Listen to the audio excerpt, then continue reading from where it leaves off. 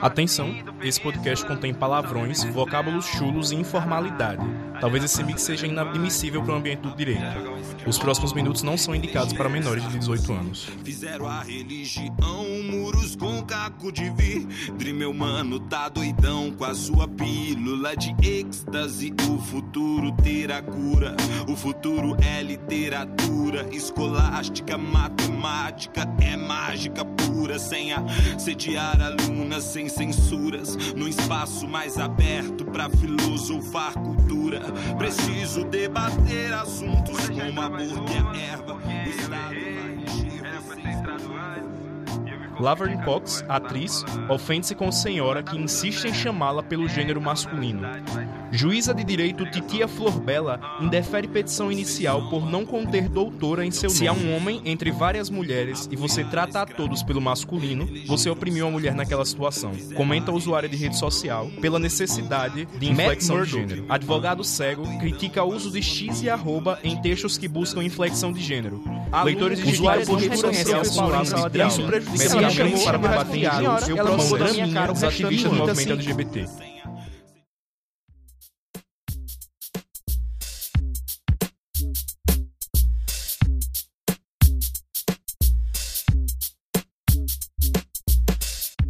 Em que circunstâncias o uso de uma norma culta promove segregação e em que momento sua exigência é justificável? A língua jurídica é tecnicista e promove segregação ou demonstra uma especificidade justificável, visto que o direito é um universo particular? Quando a linguagem é democratizada, há risco de vulgarização?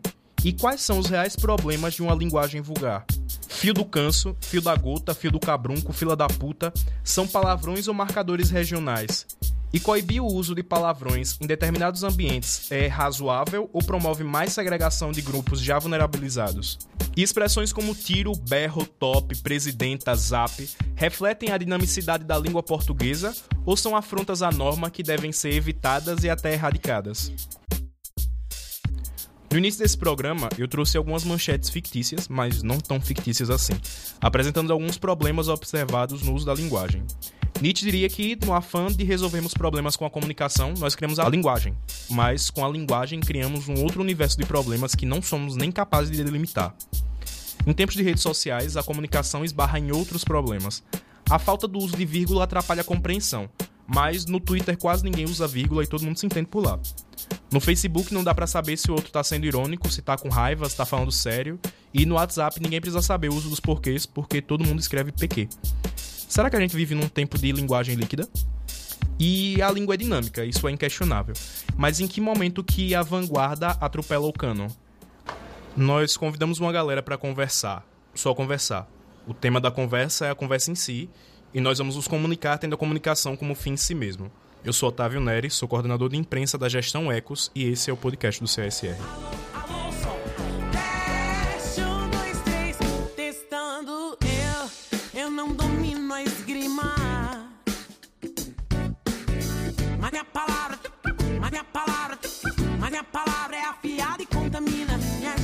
Meu jeito, minha voz que vem do gueto.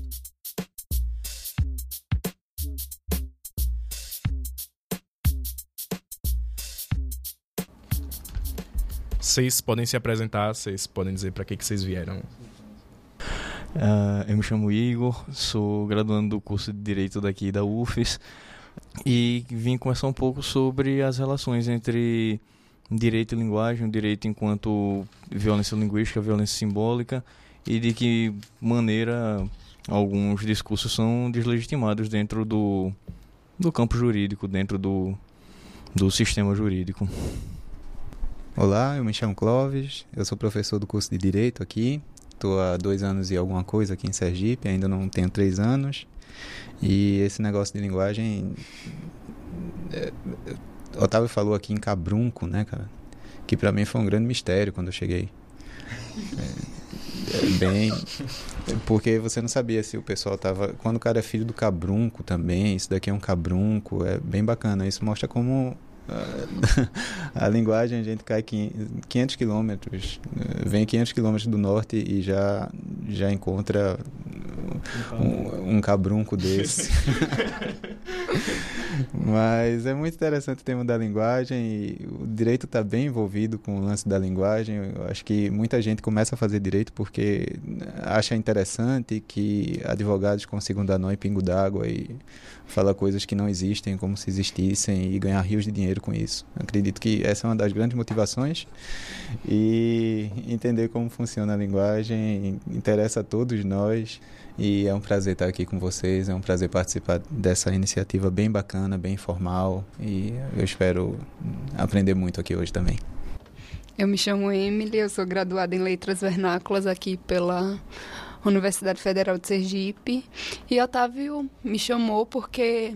não sei porquê, mas... então, e aí ele falou sobre tratar sobre a violência linguística especificamente, e aí a gente vai ver o que sai.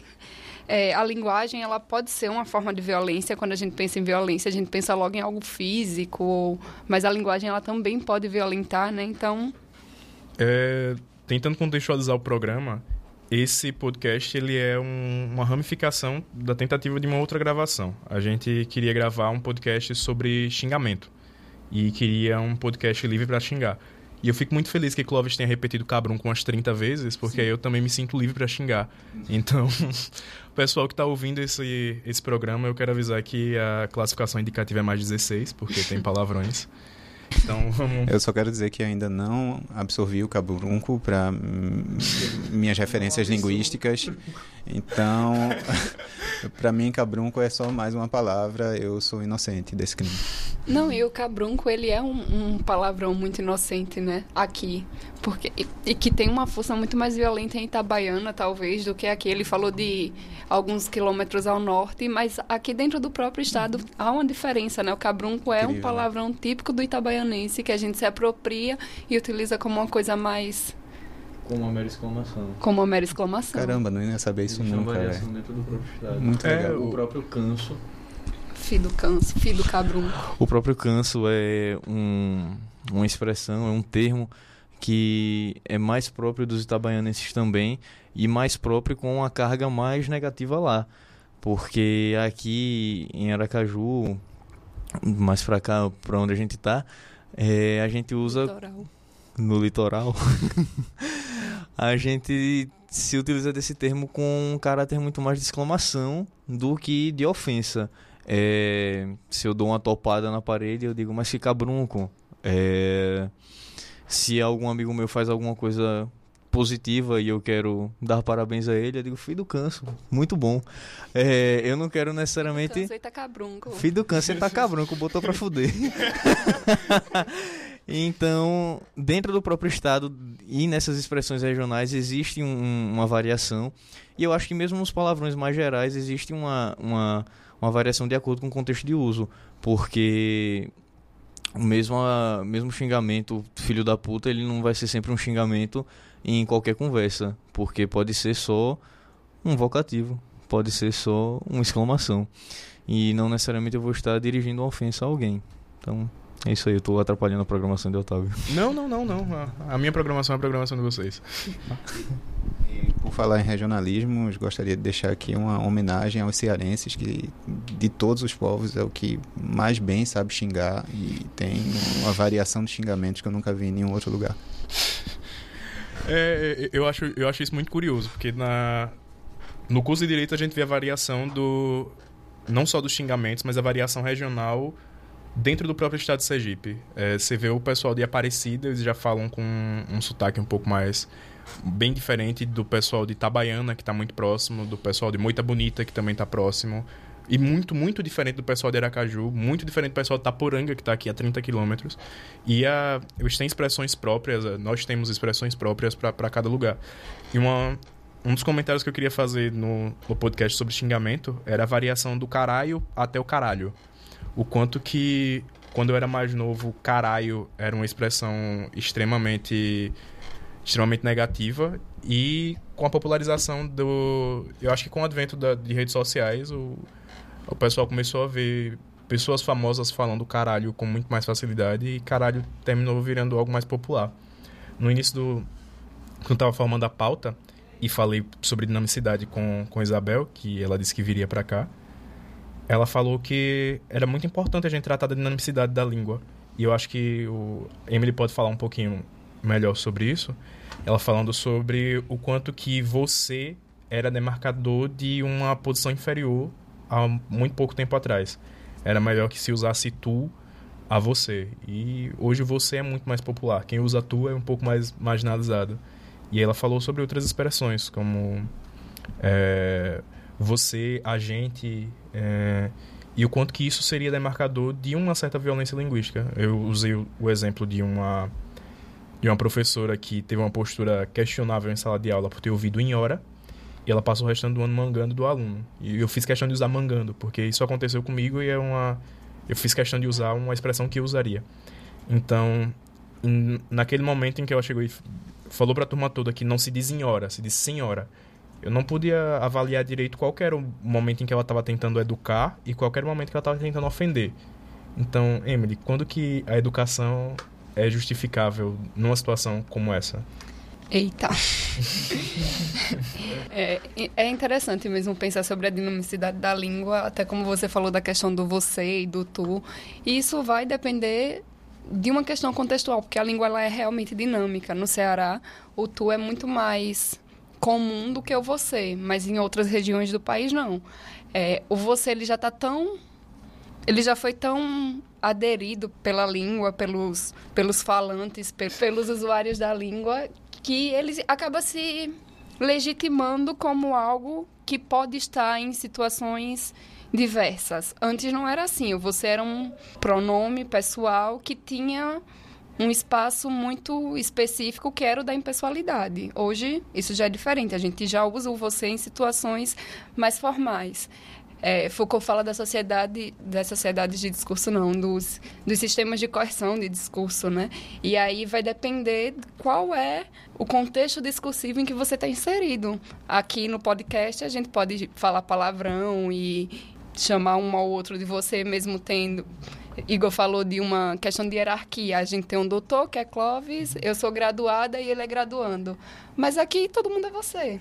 Em uma outra situação um pouco mais formal de uso da língua, isso não é aceitável ainda. E aí a gente pensa nos prós e nos contras disso.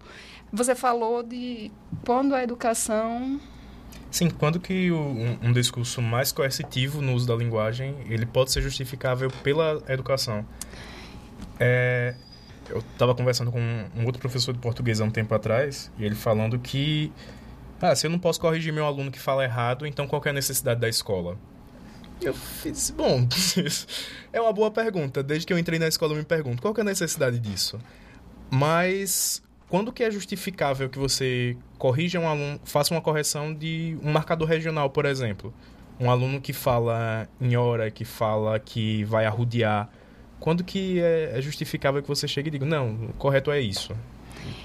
Não é nem justificável a gente falar incorreto, porque para uma perspectiva linguística não existe certo ou errado da língua, né? O que existe é o uso, e você legitima o uso. O que você fala, o que eu falo é legitimado pela repetição que aquilo tem no grupo social ao qual nós pertencemos.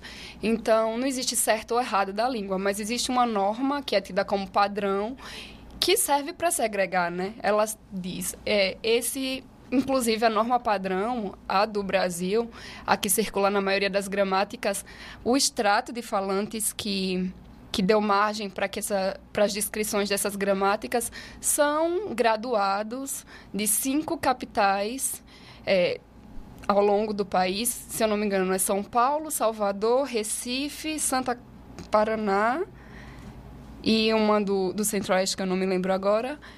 Mas são pessoas que têm um curso superior, que têm um nível de educação formal mais elevado. É a fala dessas pessoas que deu margem para a descrição do que é uma norma culta. Então, isso já nos coloca aí no ponto. Peraí, essa língua é a língua padrão de quem? De que povo? De que população? E aí a gente não pode falar no que é certo e no que é errado. Quando um professor ou quando um educador ele interfere na forma como um aluno está falando, sendo justificando a sua posição em posições tradicionais do que é correto em questões de linguagem, isso pode configurar violência, de certa forma, porque o que é a violência linguística? É quando eu uso a linguagem como uma forma de ação, porque a linguagem, existem perspectivas performativas da linguagem, onde eu digo que dizer é agir.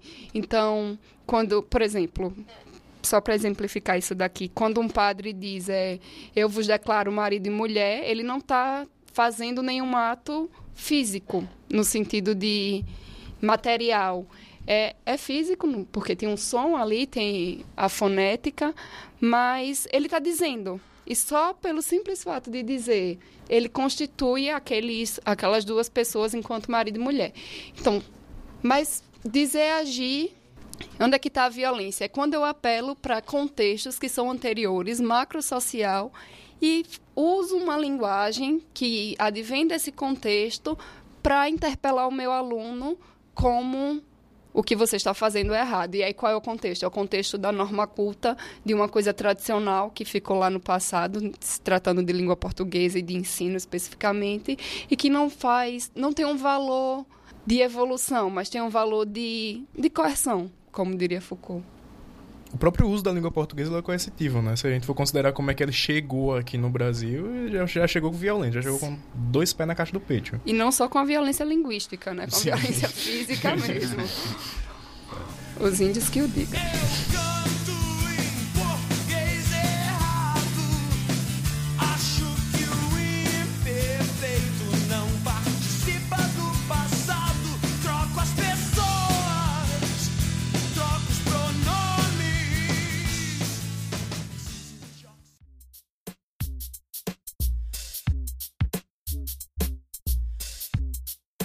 Esse negócio de contexto é muito louco. E aqui eu estou aproveitando o podcast também para fazer de outra forma a exposição dessas coisas. Por exemplo, tem 2 contextos que eu acho bem significativos e a gente pode chamar de 2 contextos que envolveram professores. O primeiro desses professores é um grande estudioso da língua inglesa aqui do Brasil, reconhecido nacionalmente, o professor Joel Santana. Uma vez ele estava falando à beira do campo e ele falou um monte de palavrão. E aí o jornalista veio e perguntou, tirando onda também, mas falando um pouco sério também, por que os treinadores xingavam tanto, era o título da reportagem. E ele chegou para Joel Santana e perguntou, olha, por que você xinga tanto à beira do campo? Ele, meu amigo, veja, eu vou chegar para um jogador no meio do jogo e dizer, meu querido, por favor, posicione bem seu corpo e bata corretamente na bola, assim como nós treinamos. Isso não vai funcionar. Ele precisa de algo muito mais forte do que isso, e o palavrão é a maneira que ele encontra para se expressar. Se expressar dessa maneira forte que ele deseja. E aí vem outro lance, né? Porque a educação, esse lance de educar e violentar simbolicamente também, e às vezes o pessoal da palmatória também não era muito simbolicamente, não, que se violentava. Mas educação e violência são 2 coisas que tá no fio da navalha. Na posição de um professor, como qualquer outra posição de autoridade, é muito fácil perder o controle, é muito fácil começar a se impor, e de maneiras que não fazem o menor sentido para o contexto total.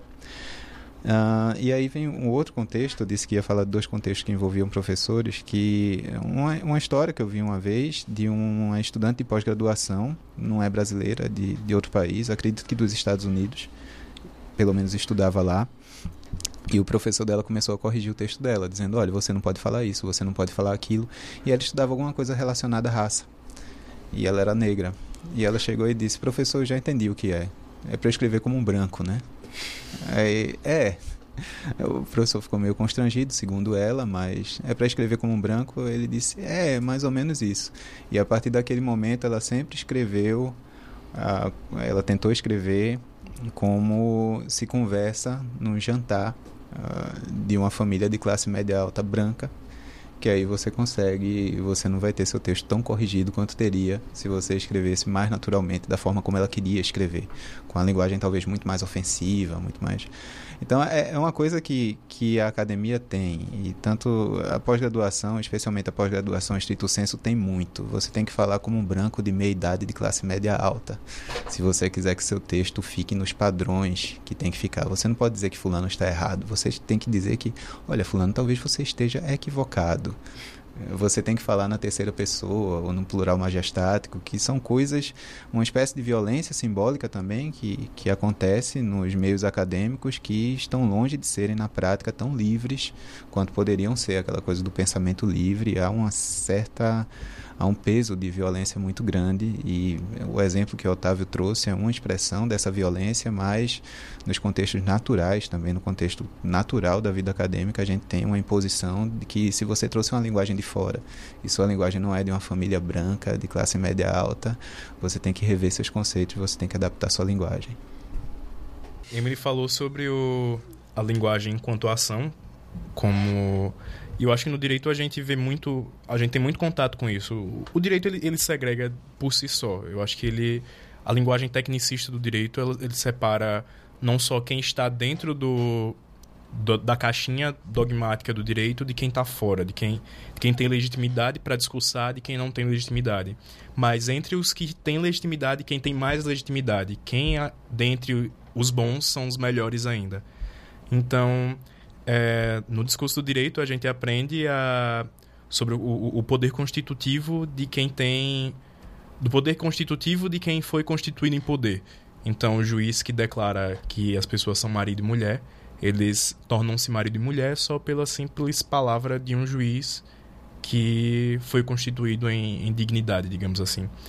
Igor, o quanto que o discurso do direito... ele pode ser constitutivo não só de poder, mas também de violência. Quanto que o discurso jurídico ele pode ser símbolo de violência, quanto que pode ser símbolo não só dessa violência simbólica, mas eventualmente também de uma violência um pouco mais física, um pouco mais... Sim. Eu achei muito interessante a pergunta, porque era justamente isso que eu estava pensando antes de vir para cá. Porque quando se fala que falar também é uma forma de ação, quando se fala que dizer também é agir, eu acho que a gente encontra no direito, quando a gente olha para o direito, um exemplo muito expressivo disso, porque o direito é a forma mais clara, pelo menos assim eu poderia afirmar, com alguma tranquilidade, não muita, mas alguma tranquilidade, que o direito seria a forma de violência simbólica mais clara, porque é institucionalizada. Porque em que pese nós tenhamos situações de violência simbólica em ambientes não institucionalizados, entendendo aqui a instituição como aquilo que é produzido e chancelado pelo Estado, pelas esferas estatais, a gente também tem contexto de violência simbólica fora, como na família, como no círculo de amigos.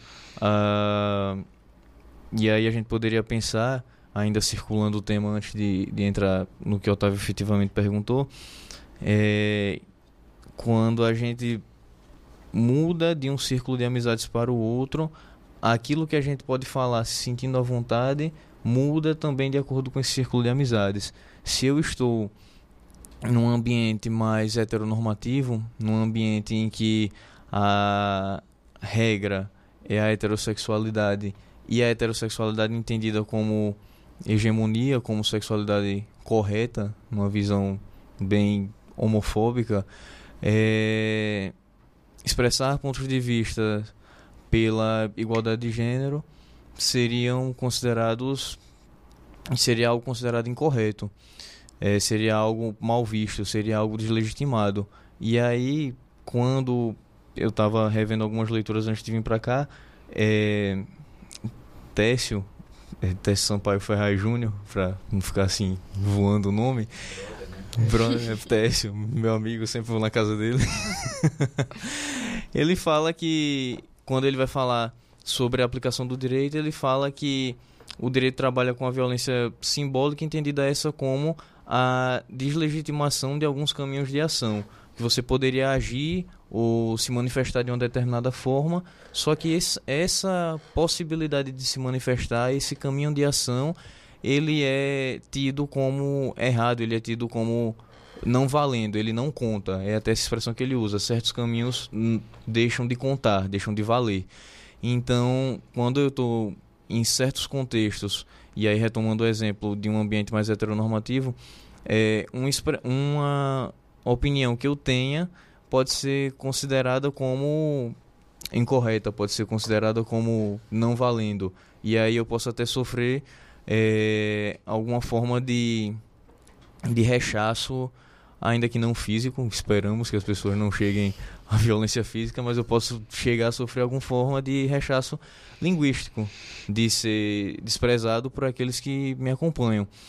E isso em todos os círculos.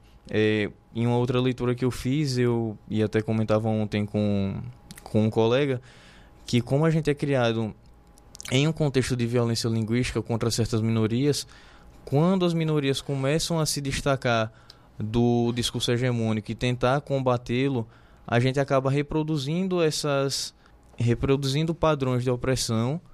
E aqui eu falo em opressão de um grupo sobre o outro, para não usar a opressão como se fosse uma coisa assim de eu estou oprimindo você, porque a opressão é uma coisa estrutural. Os grupos minoritários acabam reproduzindo opressões dentro da sua... Como é que eu posso dizer? Dentro do seu discurso de separação daquilo que é hegemônico. Porque aí, se você pensa, o feminismo surge como um movimento de mulheres brancas e de classe média alta, e nos Estados Unidos e na Europa. Se você pensa no movimento negro, o movimento negro surge como um movimento de homens negros. Assim por diante, aí se você pensar no movimento LGBT, aí existe toda uma demanda também dos LGBTs que não se amoldam ao padrão físico que é ditado pela sociedade. Os LGBTs que são gordos, que são negros, e aí por diante. E aí também surge a questão do debate da interseccionalidade. Mas, tentando focar isso no direito, o direito é essencialmente um discurso voltado para o exercício do poder. O direito, até na perspectiva que eu já trabalho com o Clóvis, que é meu orientador, o direito ele é um sistema de linguagem voltado para o exercício de poder. Mas aí quando a gente pensa em poder, que aí até você falou, não necessariamente violência, mas poder. Só que poder pelo menos assim, da maneira como eu enxergo, poder é necessariamente violência, porque poder é você, numa certa perspectiva, fazer com que alguém adote um curso de ação que não é o que inicialmente ela adotaria pela própria vontade. A gente sempre pensa em poder, pelo menos inicialmente, porque é a forma mais primitiva que a gente primeiro associa como o poder físico, como a violência física. Só que aí existe uma outra forma de você exercer poder sobre a pessoa, sobre alguém, sobre um corpo, que é a violência simbólica, que é a violência que prescinde de meios físicos para ser exercida. É quando você consegue que alguém haja num determinado sentido sem que você precise pegar na mão dela e forçar ela a ir para aquele caminho pela sua força física. E isso é essencialmente o direito. O próprio exemplo do padre, e aí trazendo isso para o direito, o exemplo do juiz, que declara que vocês são marido e mulher, ilustra bem essa questão da violência simbólica enquanto a deslegitimação de certos cursos de ação. E aí a gente tem o direito constituindo, e aí a gente poderia pegar até aquela ideia de que até eu e a Emily estávamos conversando numa outra oportunidade, de que sobre todo dito repousa também o não dito, porque quando você diz que um homem e uma mulher são agora casados, que agora eles constituem uma família, você ao mesmo tempo fala, e foi nisso que se embasou por muito tempo a renegação dos casais homoafetivos, você diz subrepeticiamente nas entrelinhas que casais do mesmo gênero não podem existir, que não são legitimados pelo direito. Você diz ao mesmo tempo, também se pode entender, como de fato ainda é o entendimento que predomina nos tribunais superiores, que relacionamentos que acontecem concomitantemente ao casamento não merecem um status de família.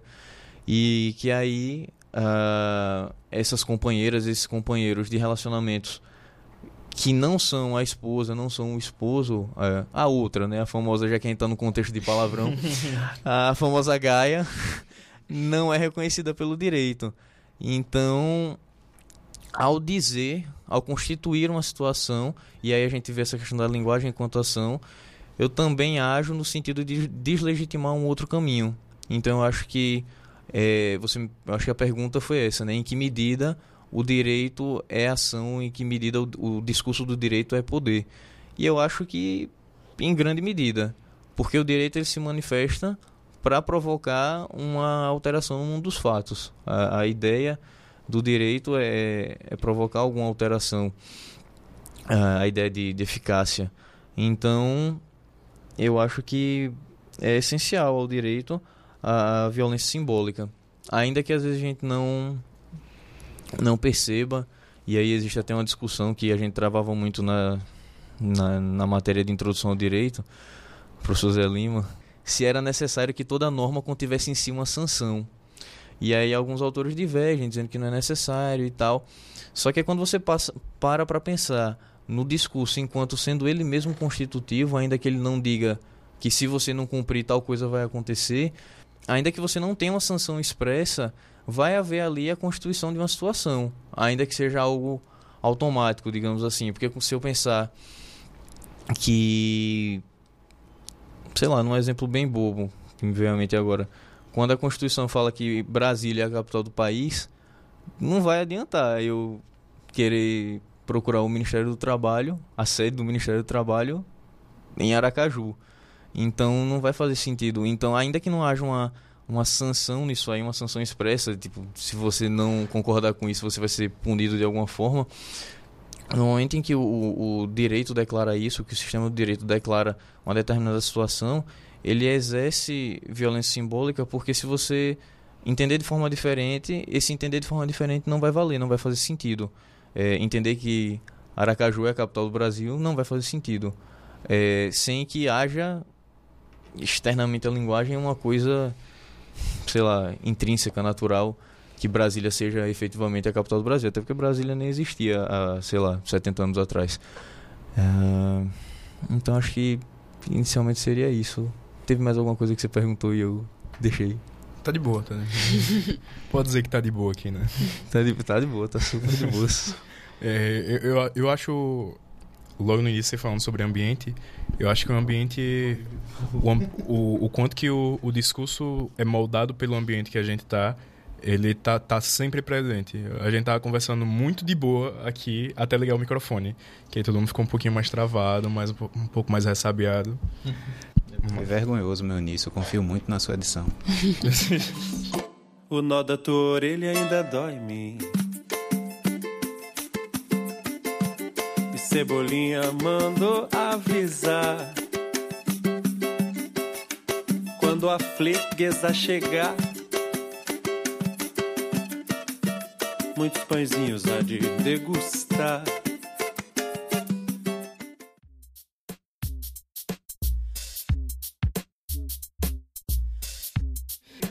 Esse discurso sobre minorias, eu acho também que cabe muito na ideia de violência simbólica, de violência linguística.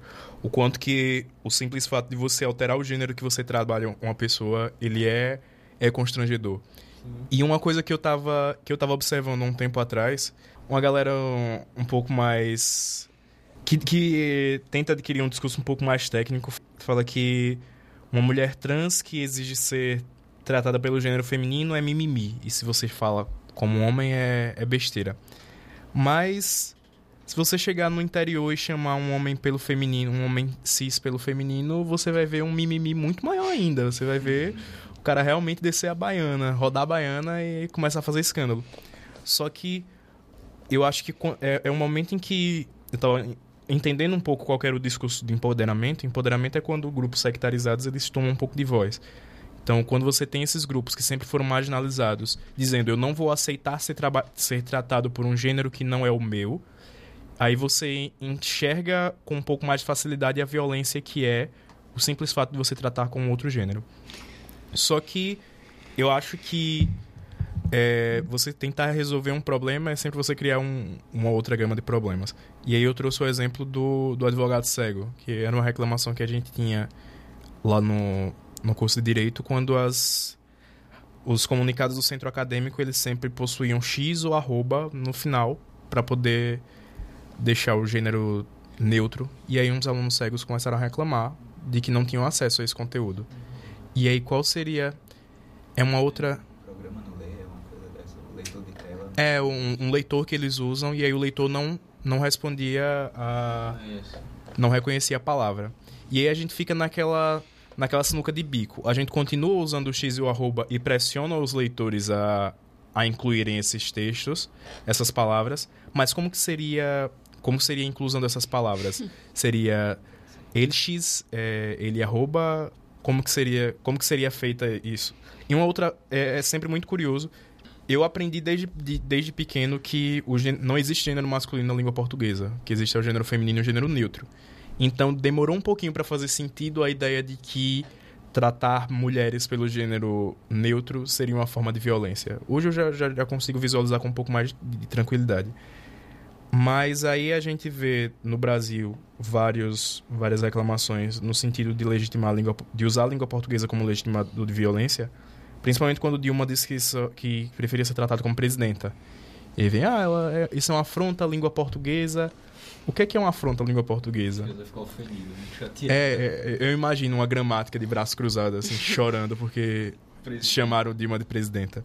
E um outro exemplo que eu queria usar foi há um tempo atrás no Twitter, quando um rapaz usou a língua portuguesa para dizer que um casal homo não era um casal, era uma dupla.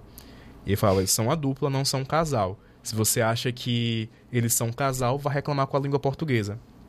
E aí chegou um rapaz que fez um comentário extremamente técnico sobre qual que era a raiz da palavra casal, que dizia que tinha relação com casa e com o casamento e não sei o que.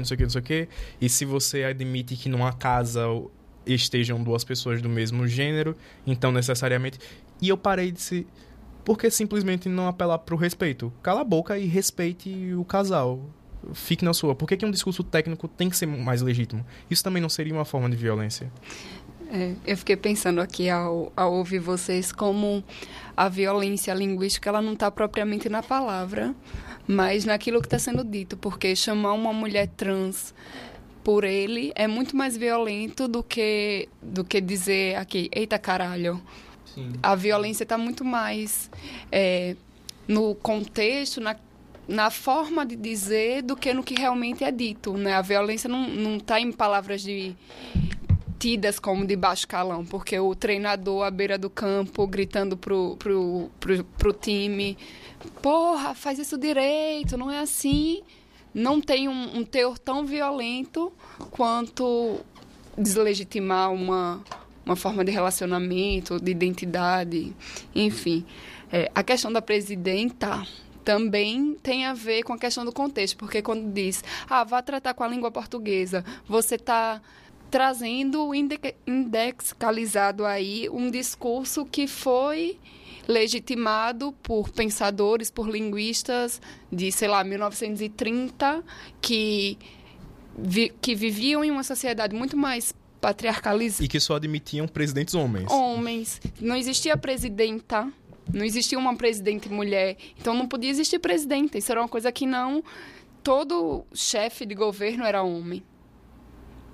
Então, eu não tenho como ir buscar num discurso de uma época diferente, de um contexto completamente outro, uma justificativa para aquilo que está sendo feito, que está acontecendo hoje. Eu não posso dizer que casal só se refere a homem e mulher com base em legitimidade de uma sociedade que não existe mais, porque a sociedade de 1930 não existe mais. Em 1930, a professora tinha que ser solteira, não podia frequentar a praça, não podia sorveteria à noite. Eu não posso ir nesse tempo para legitimar o uso da língua que é feito hoje. Eu lembro de uma discussão no começo do meu curso sobre uma professora que foi para o carnaval e que estava dançando de shortinho e de blusinha e que isso virou uma confusão na escola e ela foi demitida e tal. E eu não posso demitir uma professora em 2014, em 2013, por algo que ela fez fora da sala de aula, que só diz respeito a ela e ao corpo dela, com base em comportamentos de uma outra sociedade que, se a gente está num momento de ruptura, né? Vocês querem acrescentar alguma coisa? Um comentário em cima do comentário, porque é um argumento claramente insuficiente esse trazer uma língua, um suposto uso correto da língua que se foi feito há muito tempo, foi estabelecido há muito tempo. E, por outro lado, é um argumento que funciona para aquelas pessoas que já estão prontas a aceitar esse tipo de argumento, um argumento meio fast food mesmo, uma coisa que cabe muito bem num tweet, que cabe muito bem em redes sociais, que cabe muito bem numa correntezinha do WhatsApp. E constrói uma série de referências políticas, referências preconceituosas muitas vezes, outras vezes ideológicas em sentido mais amplo, mas que constitui uma horda muito bem preparada para receber esse tipo de argumento e brigar com esse tipo de argumento, porque é aquela discussão que é montada para um tipo de argumentação rasteiro, e que a gente estava até conversando lá fora sobre Donald Trump e o tipo de argumento que ele consegue construir e o tipo de discurso que ele consegue construir a partir daqueles pequenos argumentos no Twitter. Ele não se digna a fazer tweets maiores, porque agora o limite dobrou. Ele continua fazendo aquela estrutura, pode até usar mais palavras, mas ele continua fazendo aquela estrutura de falar para um grupo que não está muito preocupado em saber o que está por trás, quer saber aquele efeito do slogan, quer saber aquele efeito daquele argumento rápido, daquele argumento que você consegue jogar na cara de alguém e sair correndo. É muito, muito interessante o que ele falou e me deixou pensando aqui que tem gente que vai olhar para esse cara e vai dizer, nada a ver, tá começando a falar de casa, não sei o que, eu quero saber casal. Casal é homem ou mulher. E aí ele vai ficar naquilo, e o grupo que discute com ele, que tem uma força política, até porque muitos ocupam posições de privilégio já, para manter esse privilégio, termina repetindo esses argumentos rasteiros, e é uma coisa que a gente ainda não sabe direito como lidar, né? Nessa época de informações correndo rapidamente e de forma curta, talvez mais do que em qualquer outra época, é difícil lidar com como combater esse discurso apenas com bom senso. Parece que o bom senso é uma das boas armas para isso, mas parece que há uma construção linguística muito mais complexa por trás, que eu nem ouso compreender a dinâmica desse negócio. Mas me deixa curioso. Otávio estudou com Ponciano. Muda a minha vida.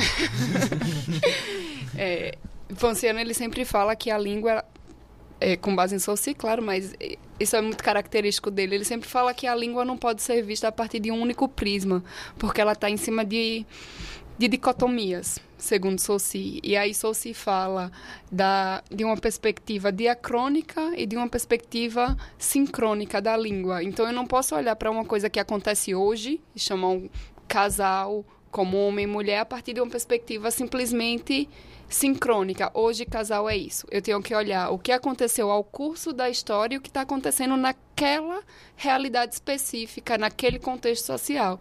Porque tudo isso significa, né? Você não é você hoje simplesmente porque a gente quer que seja você, mas porque tem toda uma história lá desde o Voz Me Ser que vem sendo construída e que hoje significa de um certo modo. Então, a língua, ela é imbiscuída de vários fatores. Eu não posso olhar para uma única coisa e dizer, é isso. Mas existe toda uma realidade histórica e social que significa enquanto a gente fala, enquanto a gente diz. Eu fiquei pensando nisso que vocês falaram, pensando em como o discurso ele vai constituindo violências assim que às vezes a gente nem se apercebe, como a própria questão da disputa em torno do presidente ou presidenta, que não faz sentido você impedir que alguém queira ser chamada de presidenta, bacharela, porque por que não Dilma, né? Dilma inventou um novo jeito de estruturar a língua portuguesa, né? Um jeito muito próprio, né? Então, essa parada de inventar palavras, eu acho muito curioso como a gente Em alguns setores podem inventar palavras e outros não. Quando a gente quer deslegitimar o discurso de Dilma, a gente diz, ela está inventando palavras na língua portuguesa. Mas os tribalistas falavam do coração-burim. É uma expressão que eles usam e que todo mundo acha lindo porque Certamente esse crime foi cometido por Carlinhos Brown. Né?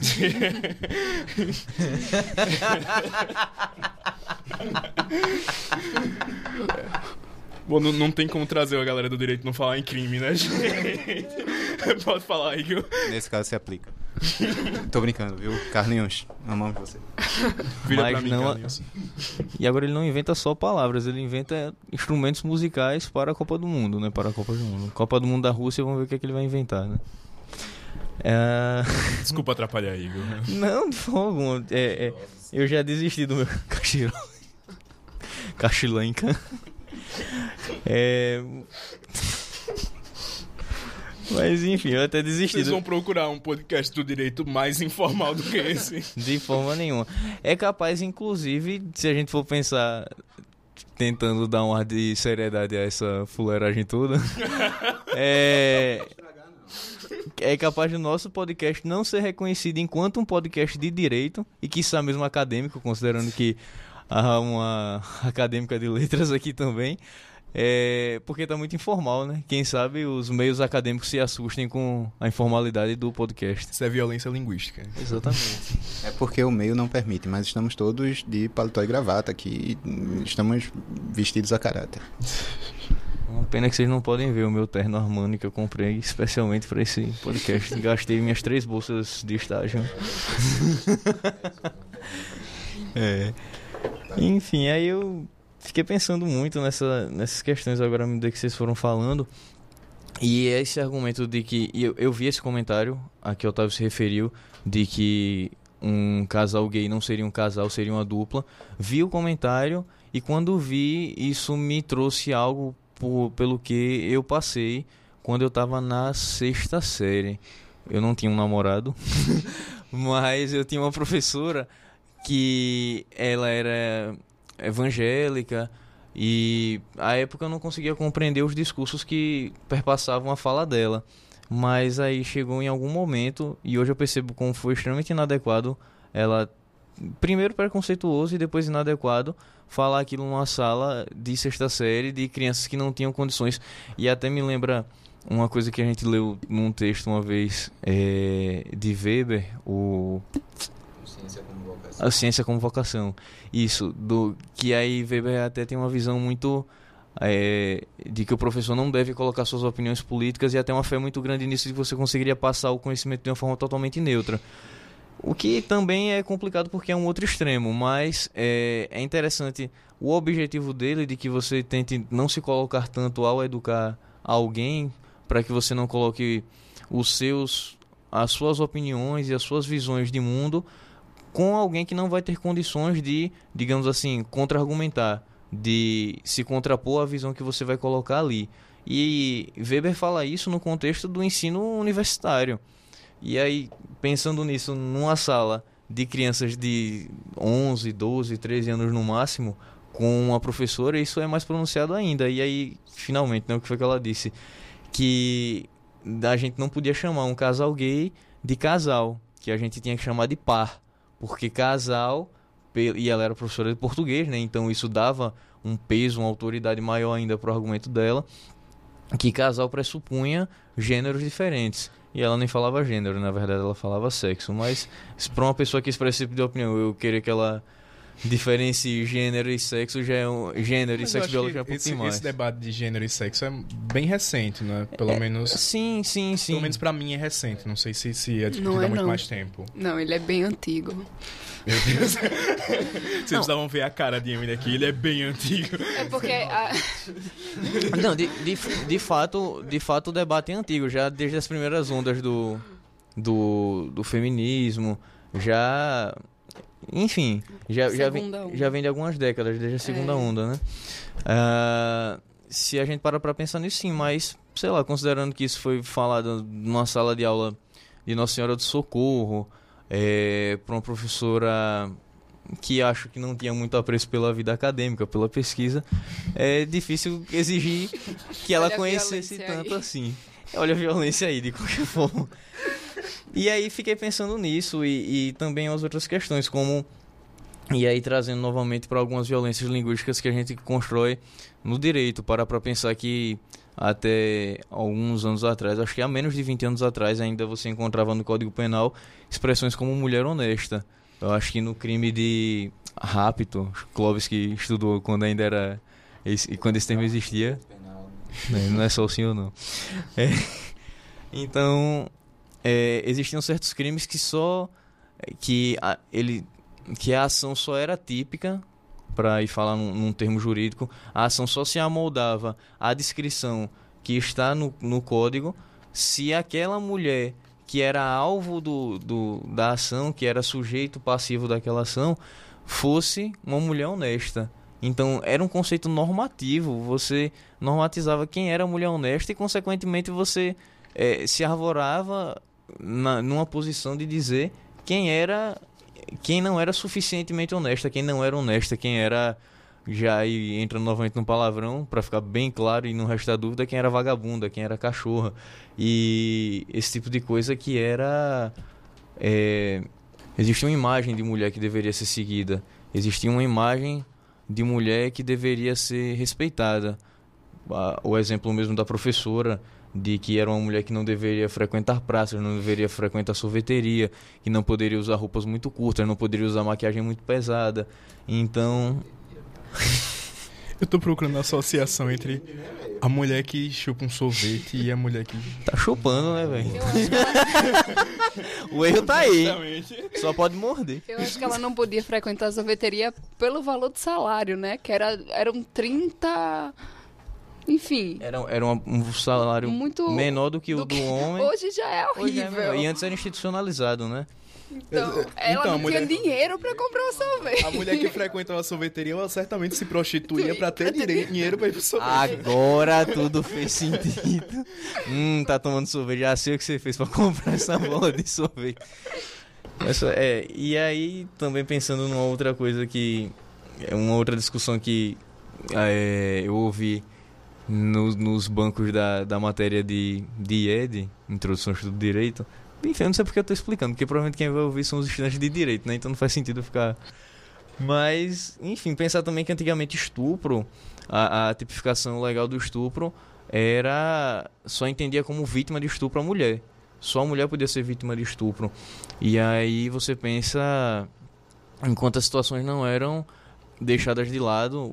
E assim, olha que eu não estou colocando aqui nem em termos que o direito penal seja uma solução para os problemas, entendeu? Eu não quero nem que não é. E, enfim, é porque eu não quero me colocar tão claramente, mas já que é para me esparramar, minha perspectiva na verdade é abolicionista. Só estou usando isso como ilustração de opções que o código fazia e que acabavam deixando várias outras situações de fora e que até ilustram a insuficiência do direito penal como forma de resolver demandas sociais. E aí você pensa que só a mulher poderia ser vítima de estupro, sei lá, um menino que fosse violentado pelos pais, um homem gay que fosse violentado, que como são violentados. Havia tentado violento ao pudor, não sei nem como está a tipificação agora, que era uma pena bem alta também, mas tem algumas diferencinhas. Uma diferença até simbólica também, né? Uhum. Me senti o próprio Galvão Bueno agora. Como eu disse, eu não fui o melhor aluno de Direito Penal da sala, então... Mas existia atentado violento ao pudor e até... o professor Zé Lima contava que um aluno, à época, eu não sei se é a época da graduação dele, mas mais antigo, a época em que a tipificação legal ainda era nesses termos, questionou a professora de Direito Penal daqui da casa da época se o homem não poderia ser vítima de estupro. E ela disse, não, meu filho, você não está vendo que no código está dizendo que é só mulher? Aí ele disse, mas professora, e se um homem for violentado? E se ele for obrigado a ter relações sexuais contra a vontade dele? Aí ela disse, meu filho, você está querendo ser estuprado, é? E assim, foi uma coisa que, quando o professor falou, até por causa do contexto, ele estava tentando tirar o peso da aula, mas se a gente pensa que... Tirar o peso da aula com uma situação de estupro é bem questionável, né? Mostra a habilidade do professor Zé Lima em conduzir uma aula, né? Todo mundo riu, não sei se nervoso ou se porque achou engraçado. Rapaz. Mas eu fico pensando que faz pensar, né, que o que acontecia com você não seria tido como tal, né? É complicado pensar nisso. E aí fico pensando também... Aliás, você estava falando e eu acabei interrompendo. Não, mas é pra me interromper mesmo, pode ir. Aqui não tem violência, não. Enfim, e de fato o que existia era o atentado ao pudor, e ainda que a pena fosse alta, que é o que as pessoas pensam quando olham para o direito penal, é uma expectativa de uma pena alta, de uma punição forte, existe todo um peso simbólico no fato de você não reconhecer enquanto estupro. Tanto é que existe toda uma demanda de setores da população LGBT pela criminalização da homofobia, em que pese haja críticas de outros setores do movimento LGBT, críticas à ideia de criminalização da homofobia, mas existe uma demanda que eu acho que, longe de passar por uma reflexão da capacidade real do direito penal de realmente resolver essa demanda social, e aí se a gente pensar assim bem rapidamente em outras demandas sociais que foram criminalizadas, por exemplo, racismo, feminicídio, a violência contra a mulher de uma maneira geral através da Lei Maria da Penha, é bastante questionável a eficácia dessa criminalização enquanto resolução de demandas, né? Mas, enfim, só para dizer que existe um peso simbólico, e aí quando você fala que uma pessoa que foi obrigada a ter relações sexuais contra a sua vontade não foi estuprada, ela foi meramente alvo de um atentado violento ao pudor, você pode não concordar com a lógica do direito penal, mas tomando o direito penal como algo que existe, você coloca essa pessoa em segundo plano, dentro dessa lógica, ainda que você discorde dela, mas aí já é, como diria um amigo meu, e aí retomando a pegada do palavrão, como diria Danilo, aí já é o segundo nível do CREO, porque o primeiro nível do CREO é você colocar a pessoa no discurso, para depois você questionar o próprio discurso. Só uma dúvida, CREO não seria velocidade? Fato, mas eu tô pensando em dimensões do CREO. Dimensões. Muito bem, esclarecedor. É tipo direito fundamental, né? Que agora a gente fala em dimensão, não fala mais em geração, mas tudo o CREO. A gente fica na segunda velocidade do CREO, porque a quinta eu vou confessar que nem eu consigo. A quinta é babá, eu não consigo nem falar, imagine. Isso ali é uma violência linguística, porque a gente não consegue nem expressar aquilo ali, né? Isso eu lembro bem, inclusive nas apresentações da época, era muito difícil diferenciar a partir da terceira velocidade. Era. Não, mas já era eu acho muito que na quarta rápido. velocidade já é um DJ que coloca, né? Tanto que ele chama DJ, velocidade 5 na dança do CREO. Ou seja, o próprio MC não consegue performatizar as últimas velocidades do CREO. Olha aí, fomos enganados esse tempo todo. Foi, cara, foi. Eu não lembrava, eu lembraria muito bem se tivessem... É uma questão discursiva. O próximo podcast vai ser para debater o CREO. Mas já que a gente entrou no CREO... Pode CREO. Tem que ter disposição. Na dança CREO tem que ter habilidade.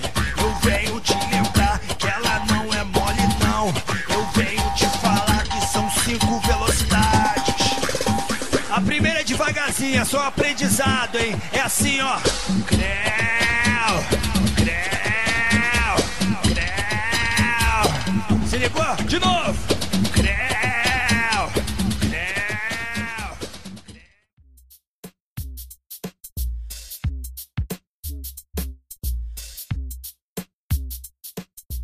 Muito bom. Então, já que a gente entrou no CREO, já que começamos com o CREO, então acho que dá pra gente entrar um pouquinho no palavrão, né? Sim. Quando que... Como a Emily ficou muito tempo calada, eu não gosto de Emily calada. Eu gosto. Emily falou sobre os momentos em que a palavra em si não carrega um peso negativo, mas que o contexto que carrega essa carga negativa. Mas quando que a palavra e o contexto propiciam a um ato de violência? Quando, por exemplo, eu acho que o filho da puta é uma expressão que fala muito bem, que casa muito bem em qualquer dimensão em que você queira analisar um discurso de violência.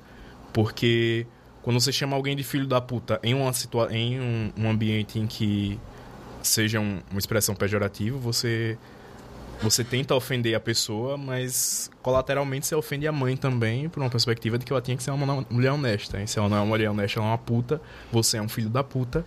E então, né, nessas expressões em que, nessas dimensões em que a palavra, a circunstância e tudo proporciona para uma situação de violência, qual que é a visão das letras para o uso de palavrão? Quanto que pode, quanto que não pode? Caralho.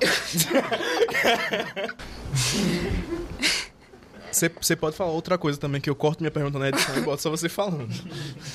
Você faz uma pergunta depois e edita pra colocar. Assim, depende da perspectiva que você assume, porque vocês no direito estudam os vários dogmas, sei lá, como é que vocês chamam? Cada disciplina é o quê? Feitiço. Do direito. Vários ramos do direito. A gente também tem os vários ramos da linguística e da literatura.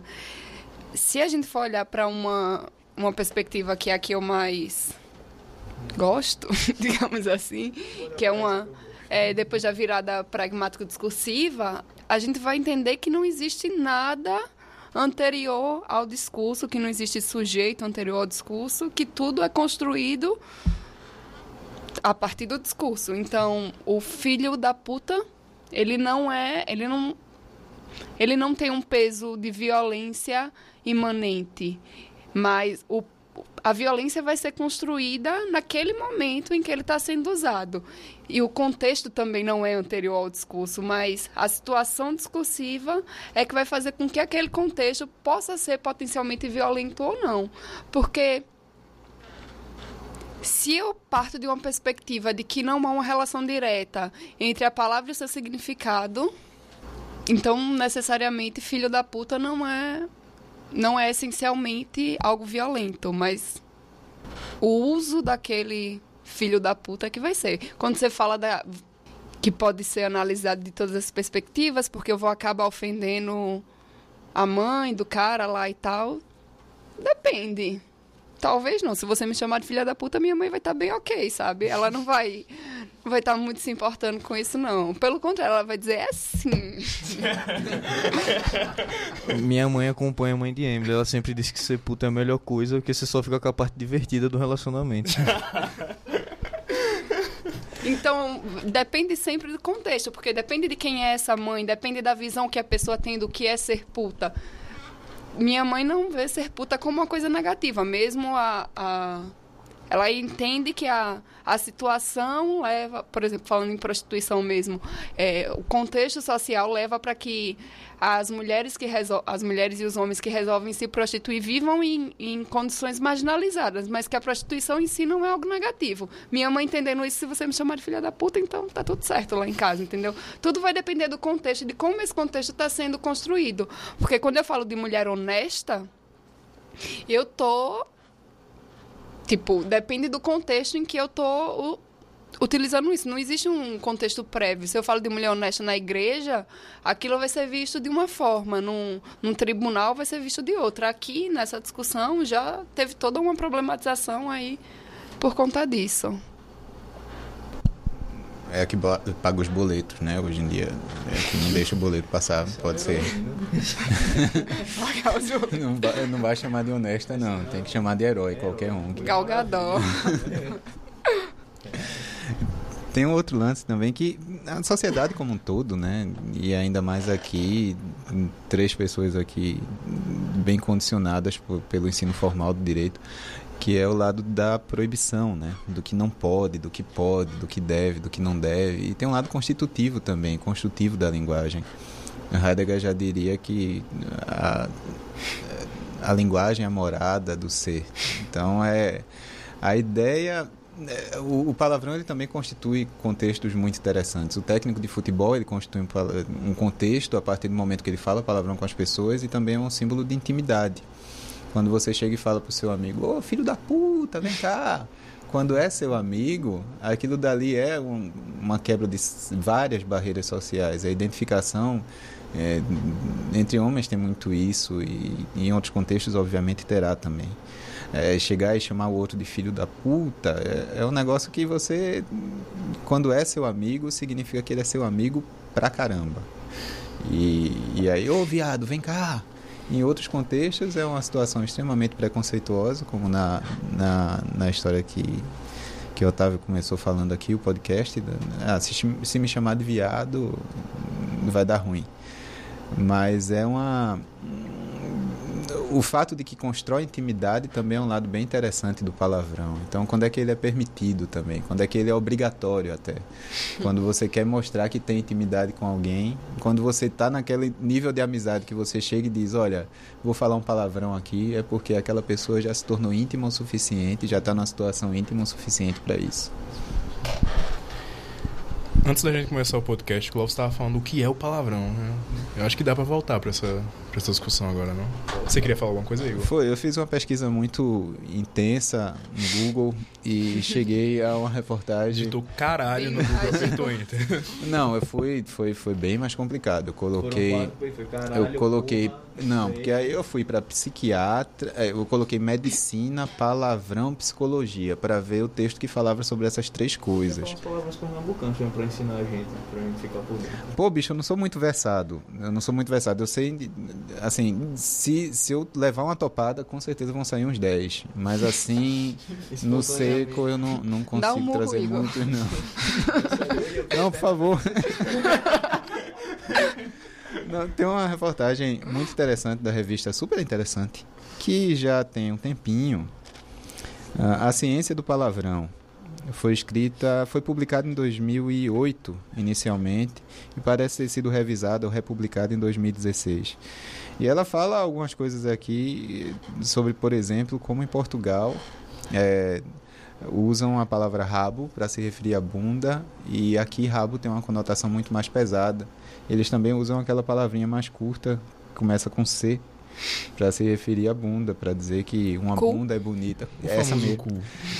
E segundo o texto aqui, falam naturalmente sobre isso. E... Olha a interdição aí, né? Aquela palavrinha menor que começa com C. Aqui tem um peso da violência simbólica, da criação, da educação formal. Que uma outra coisa que eu queria falar.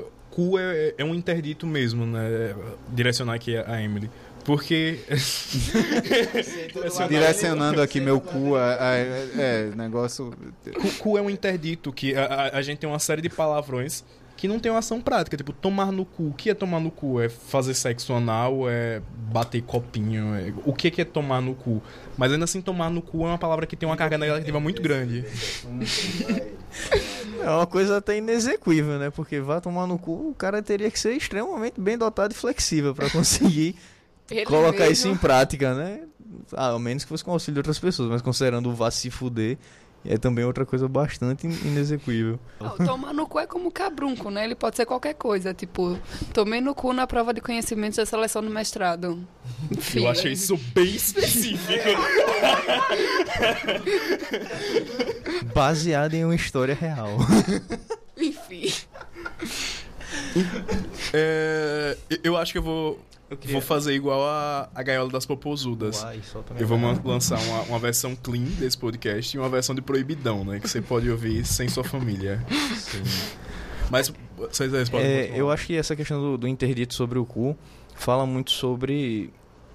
diz muito sobre o que a Emily estava falando anteriormente, sobre o fato de que os palavrões não são palavrões em si, não são palavrões essencialmente, porque, sei lá, pensando na palavra pau, se eu sou um marceneiro e peço que alguém pegue um pau para mim, isso é tranquilo, não existe nenhuma conotação chula entendida nessa comunicação. Agora, se alguém fala para outra pessoa dentro de um quarto de motel, pegue no meu pau, isso já ganha uma outra conotação muito diferente da que o marceneiro inicialmente quis dar no seu ambiente de trabalho. Então, palavras não têm um significado intrínseco, né?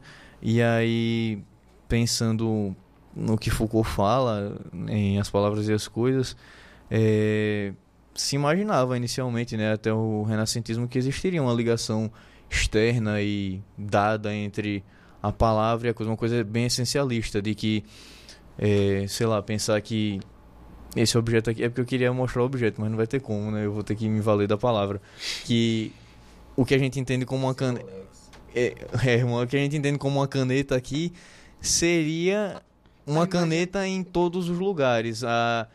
Todas as palavras que se usa para caneta derivariam da mesma essência que a caneta teria em si e não seria algo arbitrário, seria algo que viria efetivamente analógico. da caneta. Analógico, exatamente. Ele fala da questão da analogia, da similitude.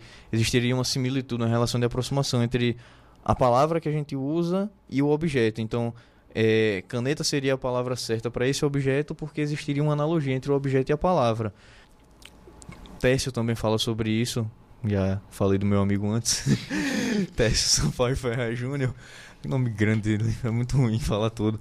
Ele também fala sobre isso quando ele vai falar sobre a questão da hermenêutica, da interpretação, quando ele faz uma analogia entre a tradução e a hermenêutica. E aí ele fala sobre as teorias da tradução, e aí ele fala sobre a teoria realista a partir de res, de coisa, do latim, que seria aquela... a ideia de tradução como partindo da coisa e vindo para a palavra, porque se entenderia que existe... Você olha para a coisa e vai buscar a palavra que corresponde a ela no dicionário, porque existiria essa ligação entre o objeto e a palavra. O que hoje a gente percebe que não faz sentido, porque se eu olhar isso aqui e for num dicionário de inglês, eu não vou ver, sei lá, case... pen case, como seja, e reconhecer que é o termo usado para isso aqui, porque não está no meu ser essa analogia entre o objeto e a coisa. Então eu não vou chegar a isso com essa naturalidade que inicialmente a gente pensava, porque isso é muito intuitivo, pensar que essa palavra é a certa para a coisa porque é assim mesmo, porque é da essência da coisa, quando na verdade a gente nomeia arbitrariamente no sentido de que não é algo externo a nós, é uma coisa que começou, que a gente definiu, porque a linguagem é algo que só existe para o homem, só existe dentro de nós, essa linguagem dentro da qual a gente se comunica. E aí pensar, né, que não existe uma ligação necessária entre o palavrão e o conteúdo chulo dele. Isso aí é construído discursivamente. Porque aí você pensa, por exemplo, o cu, que existe todo esse interdito mais forte nele do que outros palavrões, porque se você pensa cabrunco, é mais tranquilo de usar cabrunco como uma exclamação do que usar cu como uma exclamação. É mais provável que cu, a palavra, gente, é mais provável que... Dá pra ver, mas tem aspas. Vocês não estão vendo, mas tem aspas. É mais provável que se eu estiver... sei lá, jantando no resumo, como daqui a pouco pretendo fazer, e conversando com o Otávio, ele fale alguma coisa que me deixe chateado e eu exclame, mas que cu. É mais provável que isso gere olhares negativos, olhares enviesados, do que se eu disser, mas que cabrunco. É mais... isso é aceito com mais tranquilidade.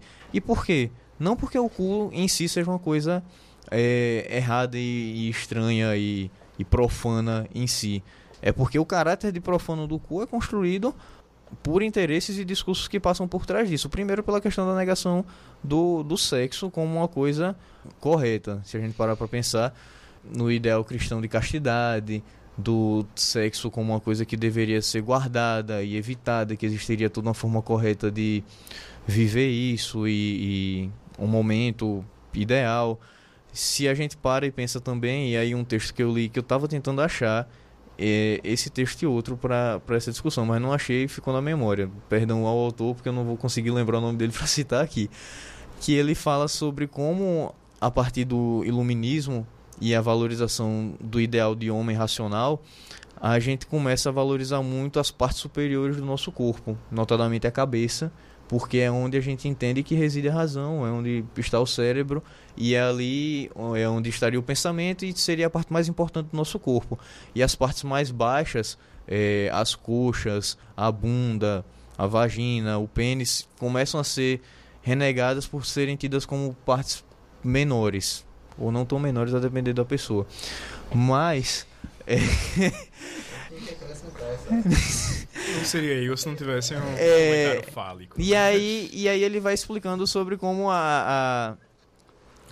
vai existindo uma valorização da cabeça, da razão, em detrimento das partes inferiores do nosso corpo. E aí ele até exemplifica com uma carta que Mozart, se eu não me engano, envia para um amigo dele, e isso já dentro do contexto pós-iluminismo. Só que, como as coisas não acontecem de uma hora para outra, ele usa isso para exemplificar justamente como isso é um processo gradual.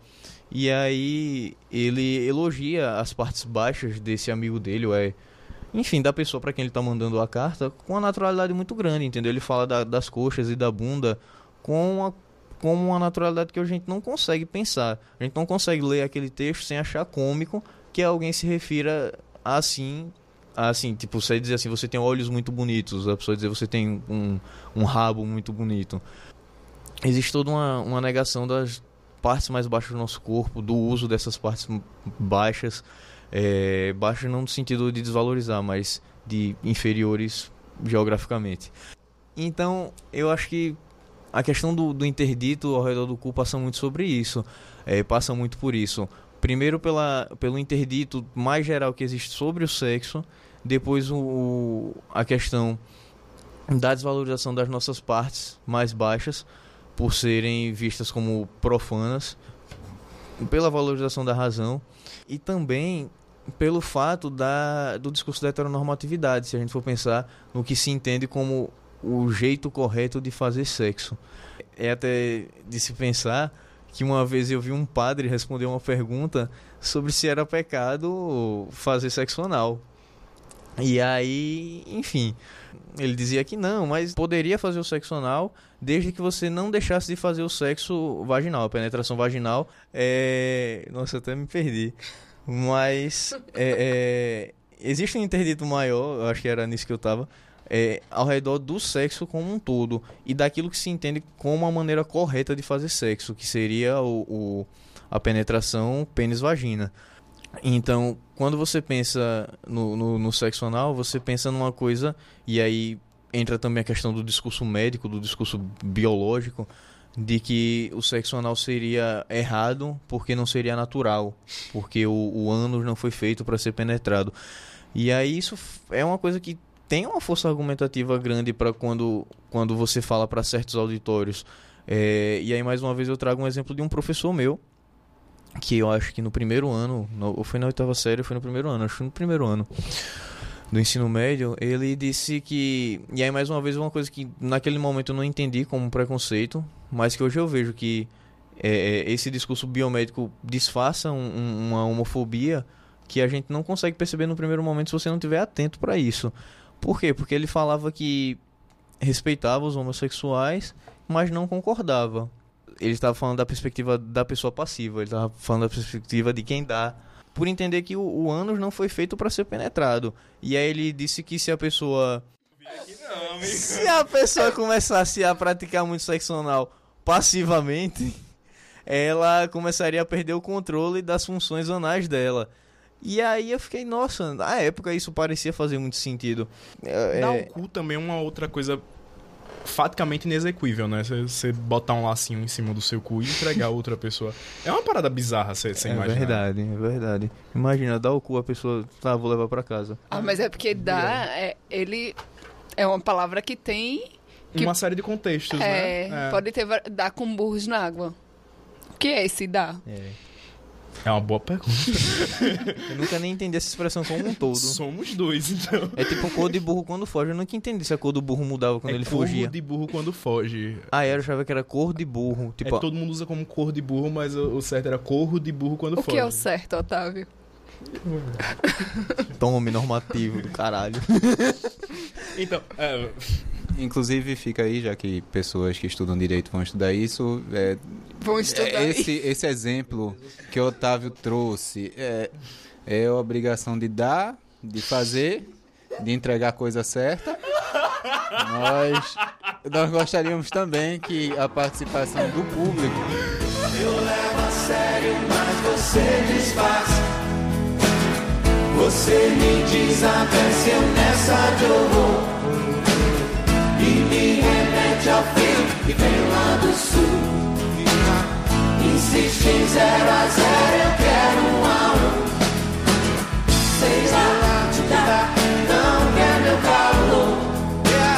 São Jorge, por favor, me empresta o dragão.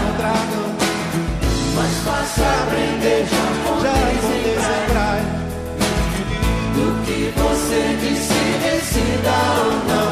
Oh, baby.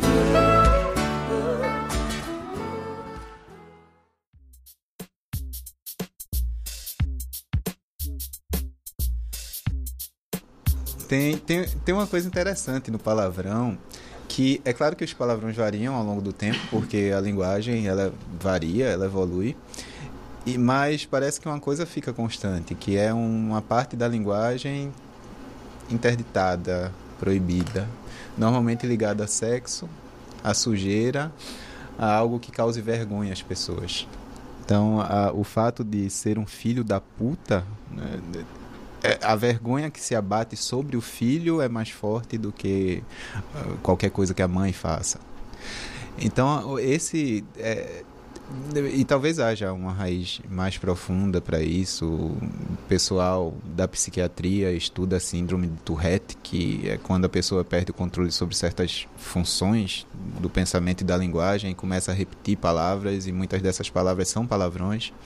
Então, na prática, eu não sei como isso funciona neuroquimicamente, mas seria você perder o freio em algumas situações e começar a falar coisas que você não falaria e repetir palavras do nada, porque alguma coisa fica buzinando no seu ouvido para você falar aquilo. E é interessante como... cu lembra sujeira, e também, né, também lembra sexo, então é uma palavra que termina sendo uma encruzilhada dessas duas coisas ligadas ao mundo dos palavrões. E tem outro lado também, que essa coisa da linguagem simbólica, de simbolizar algo para além do uso, de simbolizar algo que está por trás, alguma forma de essência, ela parece que volta. Talvez a gente não tenha a volta da essência religiosa, pelo menos nos termos anteriores, mas é possível que a gente deixe de ser tão pragmático, talvez materialista, e a humanidade volte a acreditar em alguma coisa, a humanidade de um jeito geral, como sociedade mesmo, deixe de ser laica e volte a acreditar em alguma coisa por trás da linguagem. Então é possível que alguns termos e alguns símbolos se associem a coisas puras e coisas impuras, porque a gente criaria uma nova ideia de pureza e de impureza. A humanidade já foi e voltou algumas vezes, e é possível que talvez a gente não tenha tanto a associação com o inferno, com a danação ligada aos símbolos da religião cristã, mas talvez apareça uma religião cristã ou renovada, ou em moldes muito parecidos com a religião cristã como havia anteriormente, ou outras religiões, metafísica, religiosa de uma maneira geral. E é possível que a gente se encontre, Igor, com alguns símbolos desses voltando, e a linguagem não seja, pelo menos para o senso comum, como não é para o senso comum, apenas a emissão de símbolos que se alteram. Falemos para a nossa avó danado ou diabo, e a coisa vai ficar meio complicada. Ela não vai gostar muito do que a gente vai falar, vai atrair coisa ruim, vai trazer sobre a pessoa algo que não faz muito bem, porque é uma palavra associada a pensamentos ruins. Pois é, né? Então, algo que vocês queiram acrescentar? Assim, a conversa foi muito gostosa. Eu estava muito nervoso antes de chegar aqui, como todas as pessoas que estão aqui na mesa comigo sabem. Mandei mensagem pra Clóvis dizendo assim: ei, Otávio me chamou, não sei o que eu vou fazer lá. Clóvis me deixou mais tranquilo. Emily também estava desesperada, então nós compartilhamos o desespero e nos tranquilizamos por dividir o desespero.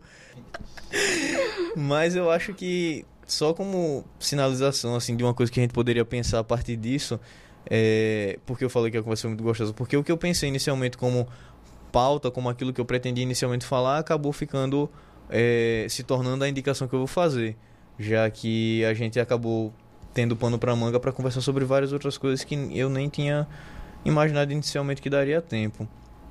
Mas aí eu queria deixar com reflexão se essa questão dos interditos linguísticos sobre palavras que podem e não podem ser usadas em determinados contextos, olhando para o direito, não é uma forma de exclusão daqueles que não têm condições de manejar o discurso que o campo do direito considera adequado.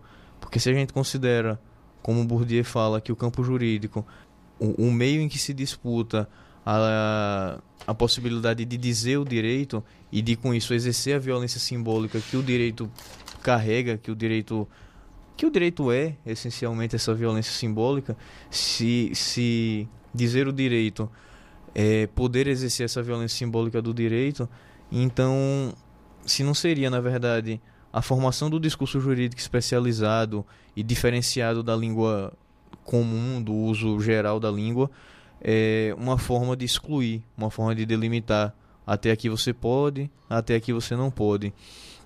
E se isso já não chegou num ponto em que a exclusão é tão grande que tentativas de inserir aquelas pessoas que não manejam esse discurso tão bem acabam saindo pela culatra, digamos assim, e vulnerabilizando essas pessoas que não manejam tão bem esse discurso dogmático. Se a gente pensar, e aí usando um exemplo bem específico do direito, nos juizados especiais e na justiça do trabalho, em que você pode demandar sem o uso de advogado. Você tem capacidade postulatória para ajuizar a ação diretamente sem que você esteja necessariamente assistido por advogado.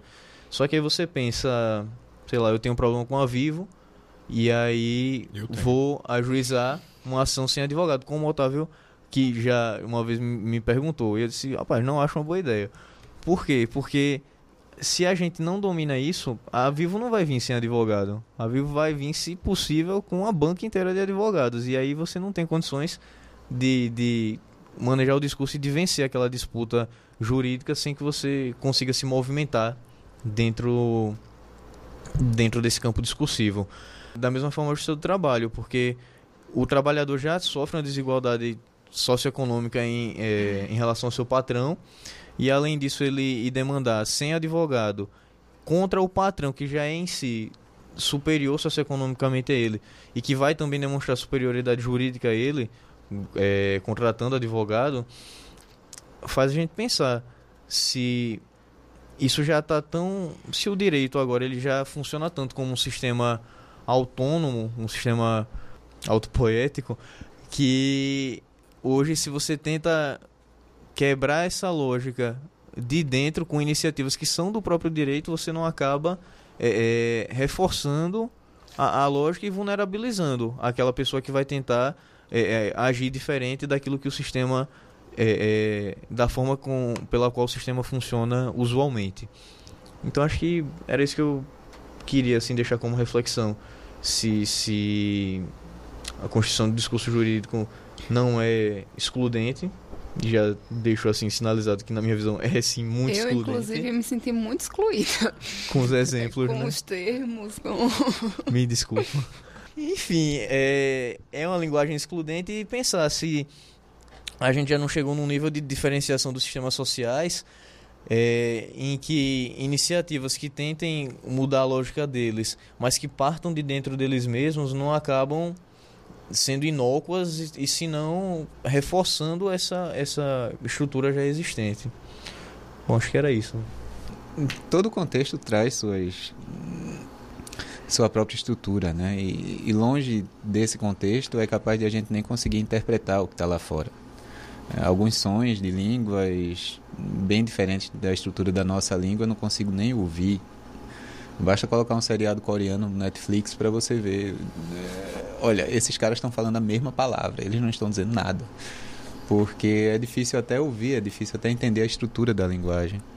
Então, quando a gente dá algo por já garantido, algo que a gente já naturalmente escuta e compreende todos os dias e age a partir daquela compreensão, a gente não se dá conta. A Emily acabou de dizer aqui que muitas vezes ela se diz excluída porque a gente usou termos que não são familiares, que a gente acha que é familiar, porque a gente já está numa estrutura linguística que passa a ilusão de que esses termos são familiares ou são universalmente familiares.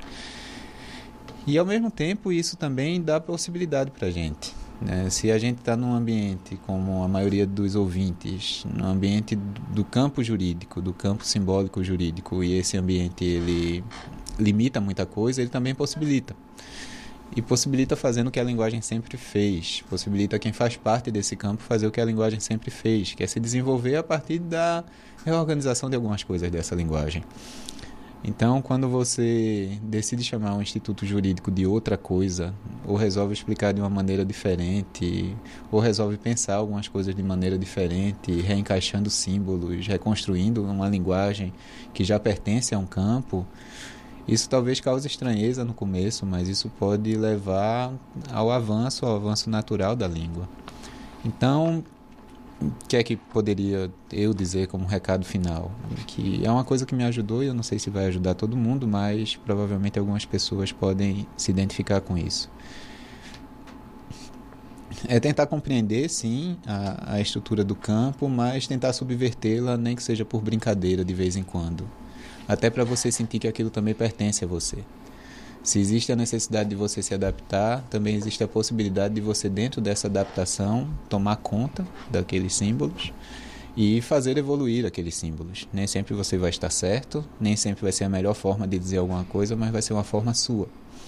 E sendo uma forma sua, você termina fazendo parte dessa história linguística também. E se Heidegger estiver certo que a linguagem é a morada do ser, não há nada melhor para tomar as rédeas da sua história do que trabalhar um pouco na construção dessa história, na forma de contar essa história e alterando um pouco a forma de contar essa história também. Pode não ser a melhor, pode não ser a mais elegante, pode até estragar alguns podcasts como o que eu fiz aqui, mas eu confio na edição de Otávio.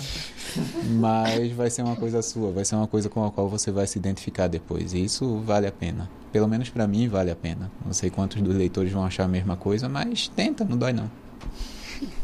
E obrigado, Otávio, pelo convite, obrigado a vocês pela presença, pelo aprendizado, por tudo. Sempre que precisar de alguém para estragar o podcast, eu tô por aqui. Eu fiquei pensando aqui, a gente falou muito sobre a violência linguística, que ela é construída por meio da linguagem, do contexto, mas aquilo que a gente constrói como um ato violento por meio da linguagem também pode ser desconstruído por meio dessa própria linguagem. Então, que a gente possa ter a crítica de perceber em que medida os sistemas linguísticos aos quais nós estamos inseridos são violentos, para que a gente possa, por meio da linguagem, tentar deslegitimar ou ao menos minimizar, quando possível, essa violência linguística que a gente produz. Tudo que é construído discursivamente também pode ser desconstruído. Esse foi o podcast do CSR. Temos um programa e eu espero que tenham outros.